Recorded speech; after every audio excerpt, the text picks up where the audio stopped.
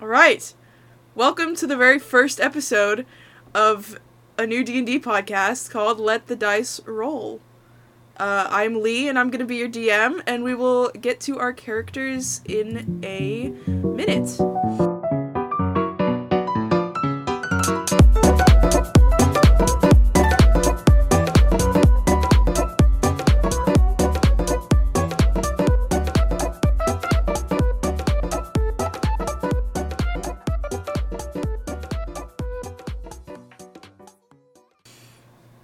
So we start in a world where centuries ago there was a large silver dragon who is known as the Divine Dragon. She had 4 children, or baby dragons, which each possessed a single power over the elements gifted from her.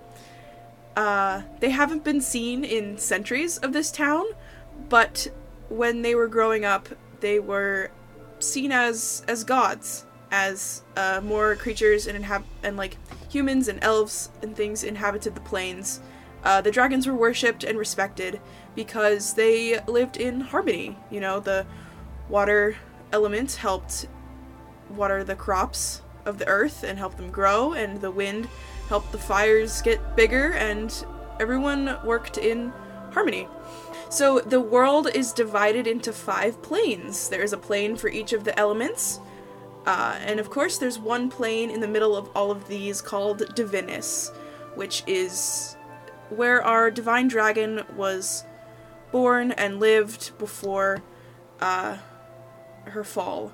Now it is inhabited by humans and elves and orcs and everyone that lives on the other planes. It's like a port, a trading port for all the other planes.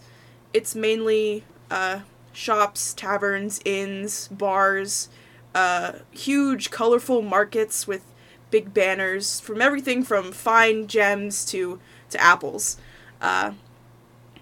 And today, it is actually a lot busier than it usually is. And it's usually pretty busy.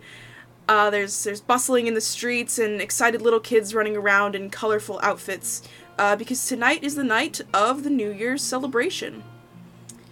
Typically, there are teleportation plates on the 4 corners of Divinis, which will take you to the corresponding elemental planes.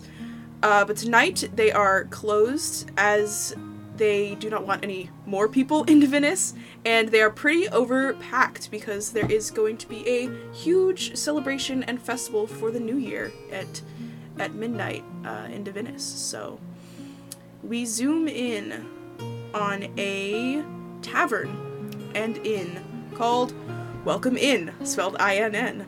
It's pretty old. It's been there. It's been renovated a bit.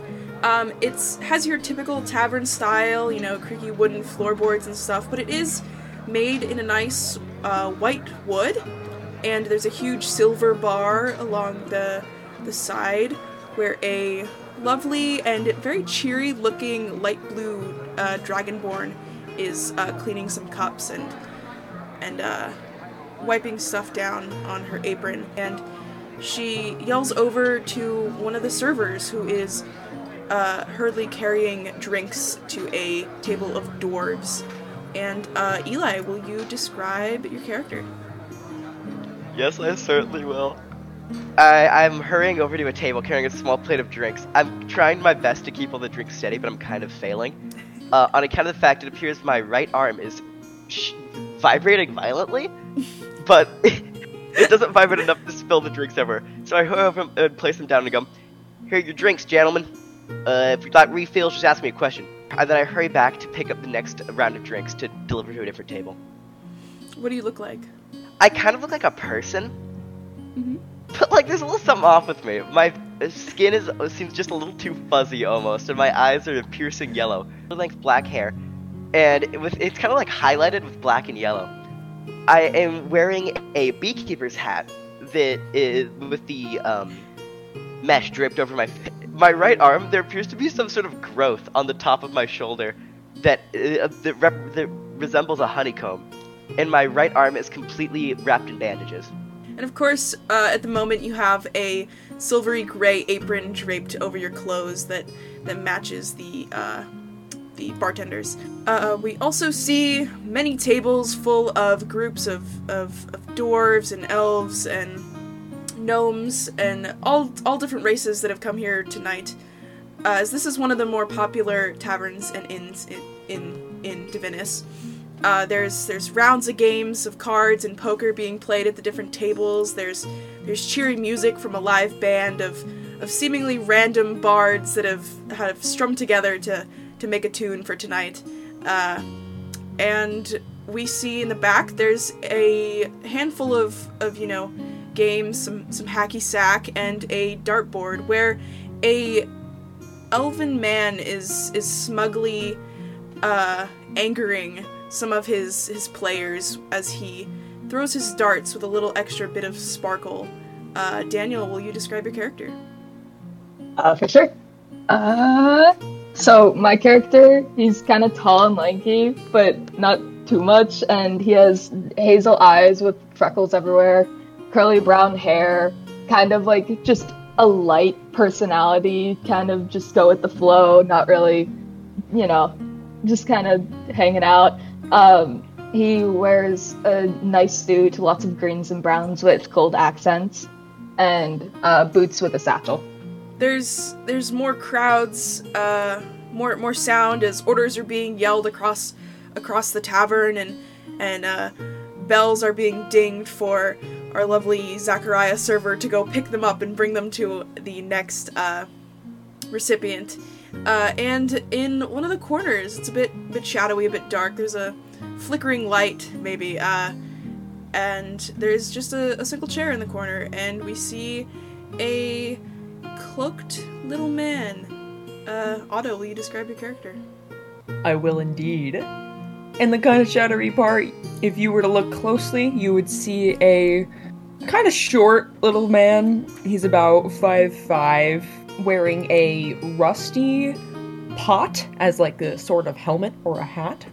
If you were to look even closer, you would see that his hair was a musty brown, part of it covering one of his eyes, and his face is dirty. He's wearing a large scarf that covers most of the lower half of his face, and he's wearing a dark cloak and just kind of plain brown clothes, like covered in patches.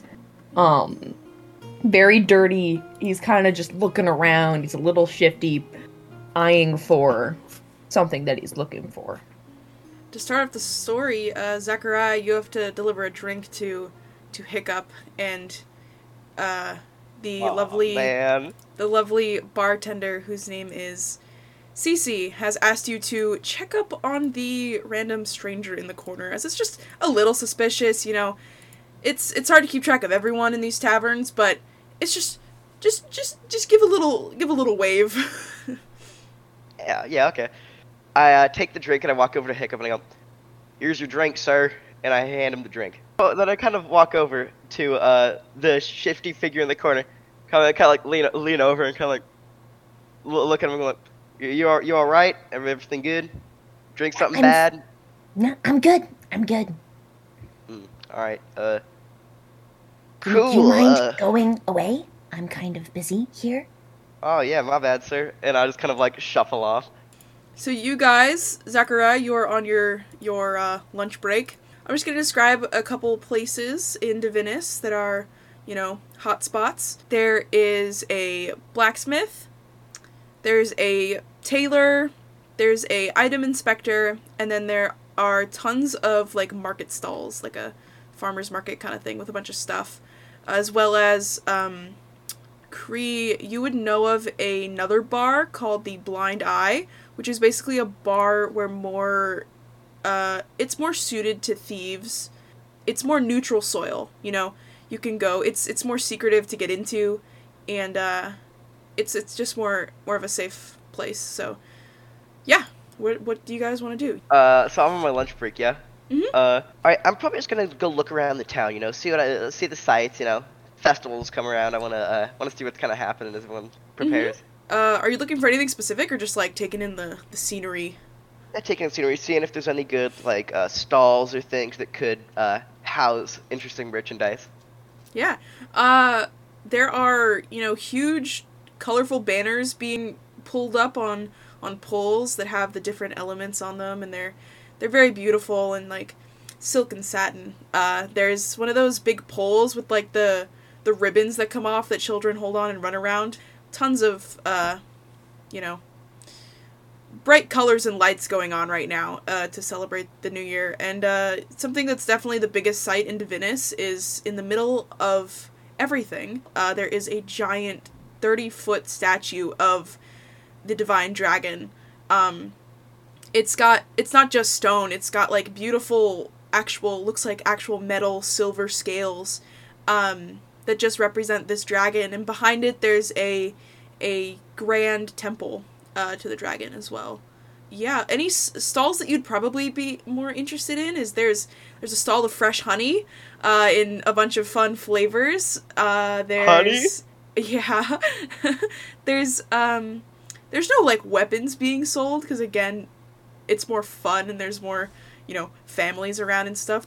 I don't know how fashionable Zachariah is. There's some cloth and silk stalls. He's an especially. I mean, you've seen him. He's not really focusing on his fashion style. Yeah, and then there's the blacksmith, because I know you wanted, like, a weapon or something. I really want to go to that honey stall.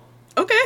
So, like, I walk up the stall. I'm kind of, like, looking around, and I say to the guy, I'm like, so how many bees did it take to make this? I look at him, like, how big's your hive? The man in front of you seems to be this like kind of like a shifter like creature, but clearly by his features it's more animal than human, of a brown bear. He's got the bear ears, he's got kind of like the snout, the big paws, but he's like humanish body. He's like 7 feet tall, very burly. Wouldn't really expect him to be running like a humble honey stand. What did you ask him? You asked him how many bees? Yeah, well, how big's your hive? Like, how many bees you got down at the old bee farm? 3,000. You got some serious farm there. Pretty impressive, sir. So, what molar honey is this? You interested in buying, son? I guess you could say that. I'm just interested in seeing another connoisseur of the fine honey arts. You're a bit strange. And then he kind of he gets closer with his big bare nose and he sniffs the air and he says, you smell like honey. Well, sir, I very much enjoy honey, I do. How do you get the flavors in here? I've always wanted to try dabbling and making flavored honey, but I've never really gotten around to it. And once you say that, he gets really excited. You can see like a sparkle in his eyes, and he says, "Oh, well, why didn't you say so sooner? Well, for the raspberry one, we had a little bit of raspberry jam. For the blueberry one, we had some sugar and some obviously blueberry skins. For the cinnamon one, my wife grows cinnamon in her backyard. We put that in there," and he just goes on and on about these flavors and how they get the colors and how they get the texture and consistency. Yeah. And I'm like totally invested the whole way through. Like I'm like really like taking all this I'm like taking notes and stuff. Like I'm really into it. While you are enthralled by this honey stand, Otto, do you want to describe what Creature's doing?